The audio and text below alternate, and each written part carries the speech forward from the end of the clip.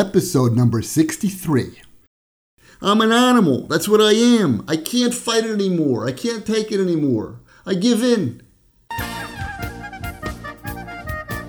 Welcome to the Torah Podcast. Lessons from authentic Judaism. Get the tools and inspiration you need for personal growth. Hosted by Rabbi Mitterhoff. Shalom, this is Rabbi Eliyahu Mitterhoff with this week's Torah Podcast. The Torah portion of the week is Balak. Why are homosexuals depressed? Self-control and happiness. We're going to have a powerful parable about the great orator, a great story about Tel Beis Halevi, and peace in your home. More on apologizing. And now, the Torah portion of the week with novel ideas from the classic commentaries. So the verses in Parshas Balak say like this: And an angel of Hashem stood in the way to oppose Bilam while he was riding on his donkey, and the two servants that were with him. The donkey saw the angel of Hashem standing in the road with a sword drawn in his hand. So the donkey turned aside from the road and walked into the field. Bilam struck the donkey and turned it towards the road. In other words, the donkey saw the angel of Hashem that didn't want Bilam to go curse the Jewish people, but Bilam himself didn't see it. So the verses continues, and it went further. At that point, the donkey pressed Bilam's leg against the wall. And then Bilam gets the donkey to go a little bit further. And then finally the donkey lays down, refuses to go. And after that, finally the donkey opens his mouth and speaks to Bilam. And the donkey says to Bilam, "What have I done to you that you struck me all these 3 times?" And Bilam answers him, "Because you have mocked me. If I only had a sword, I would have killed you." So the Malbim explains that Bilam completely ignored all the simanim, all the signs that Hashem was sending him, telling him not to go curse the Jewish people. He ignored. The symbolism was all lost on Bilam. And that's what the donkey was saying to you. What have I done to you up till now? I haven't done anything. Don't you realize that something unusual is taking place? And you're supposed to pay attention to what's going on? Hashem is trying to tell you, don't go. So Rav Schwab explains that Bilam lost all sensitivity. Even though the mouth of the donkey, the fact that the donkey spoke, that was created during twilight on Erev Shabbos at the beginning of creation, a special creation just to tell Bilam not to go. And he remained unmoved. He hears a donkey speak, he talks back to the donkey as if it's normal. He isn't even thinking to himself, what's going on here? Totally unaffected. So he explains that a person who is a slave to his own personal desires, to his own drives, is completely desensitized to holiness. Even open miracles won't move the person. He explains, just like the original snake lost his sense of taste, so too a person who just runs after his desires will lose all capability to be inspired. He won't be able to do tshuva, to come back. And that's his punishment. His punishment is that he loses his sensitivity. So I want to now explain, why does a person lose their sensitivity? What happens to that person? Okay, they run after the desires. But what happens to them that they can't even do tshuva? They can see miracles and nothing moves them. What happened? So we can explain it by looking at the end of the parsha. What was the idol worship of that day, of Moab? It was Baal Peor. And this type of idol worship is very strange. The way you would worship it is you had to defecate in front of the idol. So what was going on there? What kind of worship is that? So Rav Wolbe brings Rav Hutner, who explains. This idol worship is a manifestation of pessimism. It was a way of declaring that life has no purpose. At the end of the day, everything is worthless. Everything turns into excrement. There's no meaning in life. And there's no purpose to life. Rav Chaim Shmulevich explains it in a little bit different way. He says, listen, I can do anything and it doesn't matter. I can even relieve myself in public in front of this idol. Nothing matters. There is no meaning to life. And I can do every sin I want. It doesn't matter. I won't get punished. Look, I just excremented in front of this idol. Nothing happened to me. There is no God. There is no meaning. There is no purpose. Everything goes. And there's even a Gemara that tells us one time a Jew did this idol worship and he wiped himself on the nose of the idol. And the priest there said, wow, unbelievable. We never saw such a worship. In other words, the more disgusting it was, the more rules it broke, the more degrading, the better. Because in their eyes, that exposed that there's no meaning to life. But Rav Wolbe explains that this is diametrically opposed to the Torah. And the Pasuk said, and Bilam himself said at the end of the Parsha, who can count the dust of Yaakov? And Rashi explains there is no limit to the mitzvahs that the Jewish people could do even with dirt. We're prohibited to plow the earth with an ox and donkey yoked together. From planting different plants together, it's forbidden for us. Each one of these things is a mitzvah to refrain from them. The ashes of the red heifer, ashes, can purify a dead person. The sota was a mixture of water and earth that could bring peace into the house of a woman who was suspected. Even the dirt, the Jews are able to uplift. Ashes. And this is the secret of the Jews. The ability to transform the mundane into the spiritual.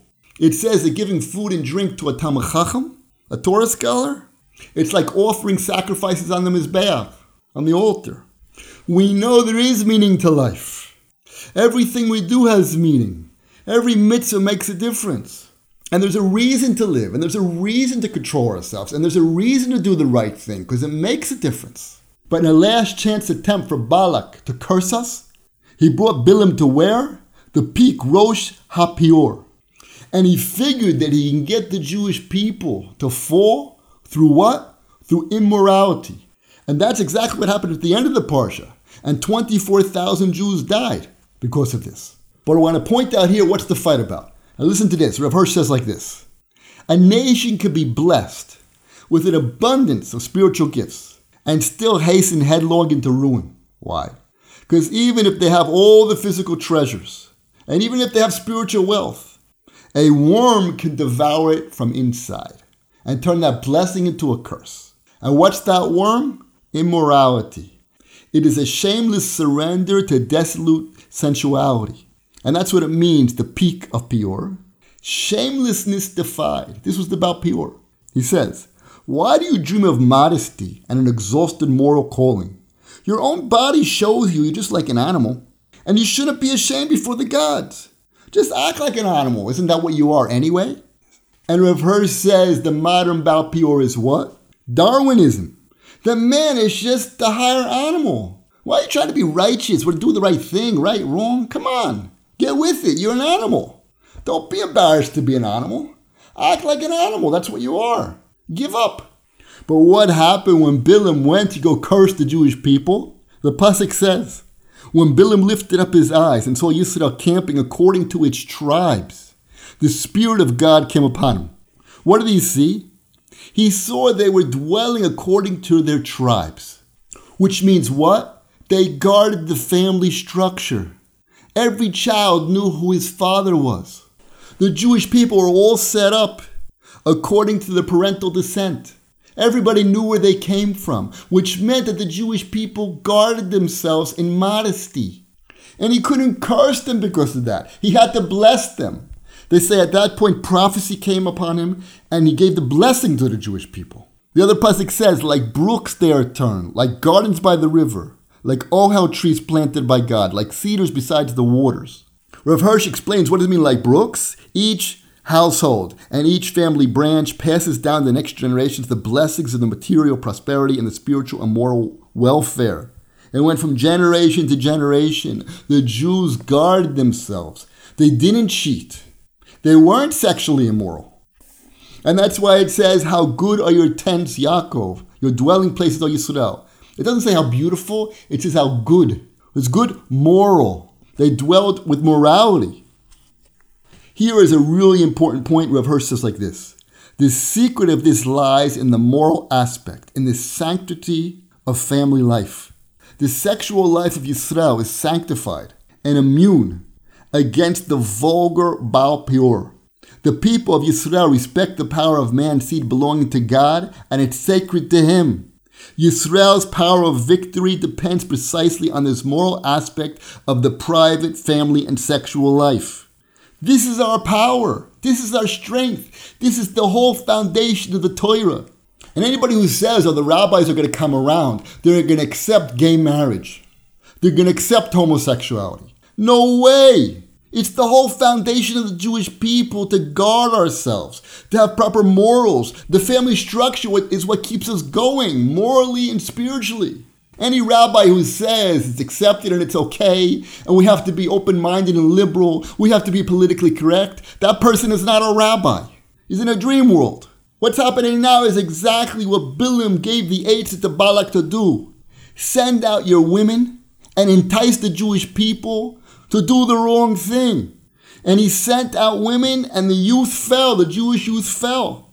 He says Bilam advised Balak to entice Yisrael's youth to their downfall because sexual purity is the fundamental condition for their closeness to God. The God of these people is an enemy of all unchastity. Gemara in Sanhedrin. And he is the very antithesis of pure. If you succeed in enticing them into sexual immorality, you will bring about their downfall. And you can make an attempt through your own daughters. Send your daughters down there. So the question is now, why aren't people returning to God? Why not? Because like we said before, they became desensitized. Now why they became desensitized? Because they became depressed. They gave up. They threw in the hat. Finished. I'm an animal. That's what I am. I can't fight it anymore. I can't take it anymore. I give in, which leads to depression. And depression leads to desensitivity. Rav Yisrael Salanter said, Ha'ikar Yetzer Hara Yeyushu. The essential, most fundamental evil inclination in a person is to be despondent, to be depressed. That's the Yetzer Hara himself, to get you depressed. And how does he get you depressed? He tells you to do nonsense. If you look it up, you will see that homosexuals, for example, are more depressed, they're more involved in substance abuse, and they have more mental disorders. So the world wants to say, oh, that's because they're not accepted. Nonsense. That's because they're doing the wrong thing. They're the antithesis of Torah. They're going completely against what the Torah represents, what the Jewish people represent. And when a person breaks his own values, he gets depressed. He gives up. He throws in a towel. At that point, he's worshiping Baal Peor. He defecates in front of the idol. Everything goes. But the problem is it's very enticing. The Yetzer Hara tells you, why should you work so hard? Just give in. So much fun. You can enjoy yourself. And it's true. Maybe you enjoy yourself in the moment. But afterwards, forget it. You're spiritually finished. You're completely out. You're not even a player anymore. The philosophy that everything goes does not lead to happiness. It's the trick of the Yetzer Hara, the trick of the evil inclination. Because in the moment, you want to let everything goes. In the moment, it seems like it's fun, easy. It's the easy way out. But that's not what leads to happiness. What leads to happiness is doing the right thing. Doing the right thing, that's what leads to happiness. Not only sick philosophies that are destroying culture, destroying nations, great nations, nations with blessings. But these nations will lose their blessings. There's a Bereshis Rabbah that says like this. Rav Huna said in the name of Rav Yosef, the generation of the flood was not wiped out until they wrote sexual marriage documents for the union of a man to a male or to an animal. It was written thousands of years ago. It's the downfall of society. And why are all the homosexuals using the rainbow as their symbol? They think they chose that. Nah, God gave it to them. What's the rainbow? The verses say, and it shall come to pass when I cause clouds to come upon the earth, that the rainbow will appear in the cloud. And I will remember my covenant which between me and between every living creature. And the water will no longer become a flood to destroy all flesh. And the rainbow shall be in the cloud, and I will see it and remember an everlasting confidence between God and between every living thing. What does Rashi say there? When I cause it to come in the clouds, when it comes to my mind to bring darkness and destruction of the world, he'll see the rainbow and he'll have Rachmanis. God will see the rainbow and have mercy on the people. A Jew's not supposed to stare at a rainbow. A rainbow means God is angry and he wants to destroy the world, but since he made a covenant, he's not going to do it. So what are some of the points here? First of all, the family structure is the basis and the blessing of the Jewish people. Don't let anybody tell you that gay marriage is accepted by the Torah. Absolutely not. It's the antithesis of Torah. Secondly, don't think that the easy way is the right way. If you want to be matzliach, if you want to be successful in life, you're going to need some discipline. And that comes from understanding that you are not an animal. It's true that our body, physically, we're like an animal. But that doesn't mean you have to give in. That's what Bilam did. He gave in and then he became desensitized. And God is telling him, no, don't go 4 times. The donkey talks, he still doesn't listen, he keeps going. Why? Because he gave up, he doesn't care, he's finished. He's out of the ball game. He's out of God's world. Because he thinks he's an animal too. And thirdly, we have to fight these people who are being politically correct. Even though it sounds like a spiritual value, it's coming from people who don't believe in God. What kind of spiritual value could it possibly be? These people don't believe in God. They believe in Darwinism. They believe that man came from animal. And they're trying to be polite. But it's wrong. The only way is the Torah way. The Torah tells us how to live, how to do the right thing, how to overcome our yetzars, because little by little, if you don't give in the end, you will be successful. You will train yourself little by little to overcome your inclinations, to create new habits, to grow to spiritual levels, and to be able to create a life of purity with a family structure. What could be happier than a happy family sitting at the Shabbos table, singing Shabbos songs?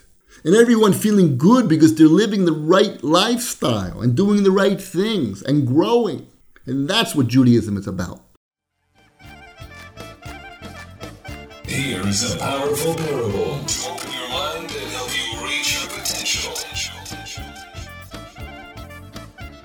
So the pasuk says, Bilam set forth his parable and said, From Amram has Balak king of Moab brought me out of the mountains of the east, saying, Come curse Yaakov for me.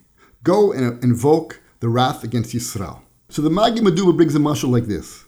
He says, one time there was a great orator who lived in a place where there was a lot of sinners. And that's where he normally spoke. But one time he was invited to a different city, full of scholars, scribes, and righteous people.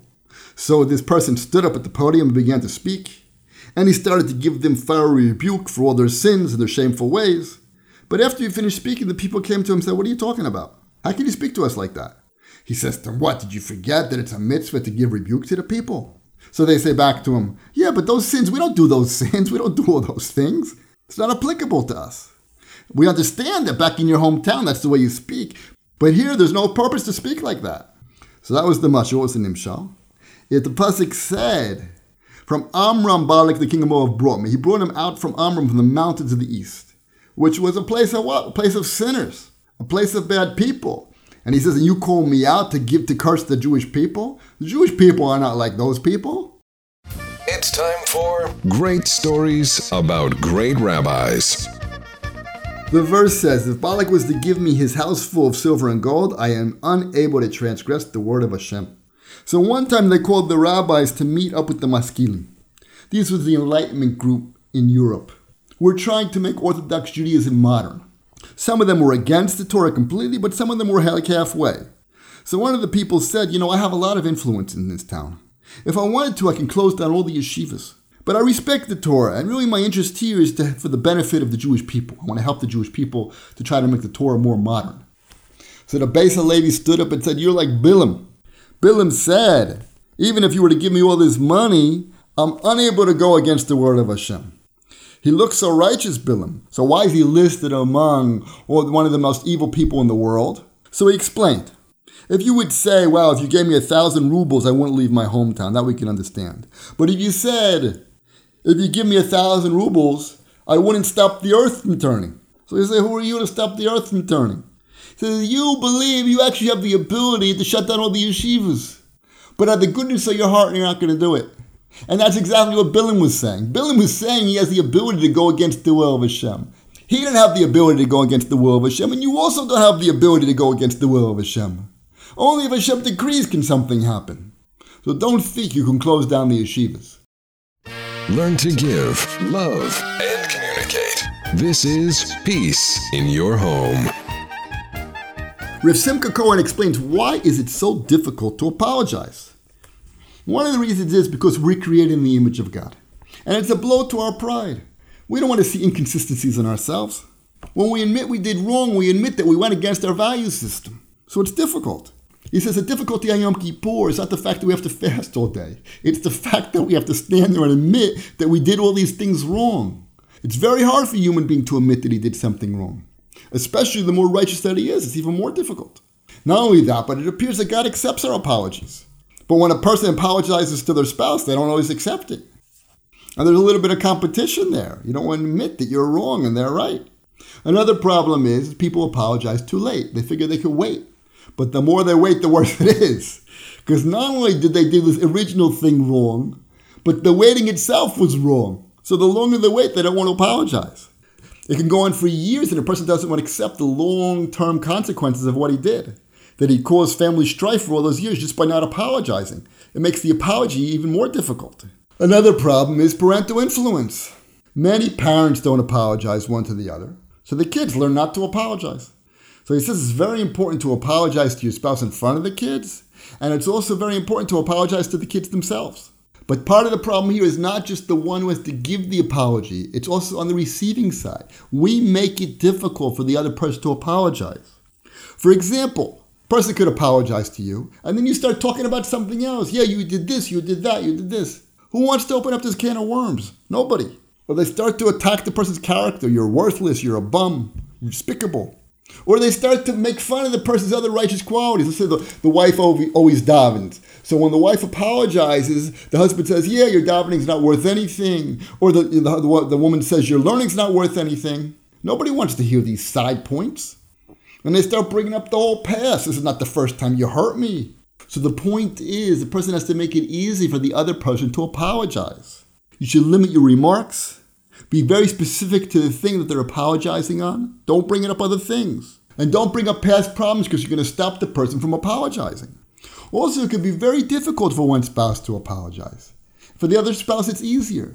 So they don't appreciate what this person is doing in order to apologize, and they make fun of it. Then the other person feels that they don't even appreciate that I'm apologizing, so why should I do it again? The Rambam says like this: it is forbidden for a person to be cruel and refuse an apology. He must not take vengeance or bear a grudge. This is the way the Jewish people are upright at heart. It's actually forbidden not to accept an apology. It's cruel.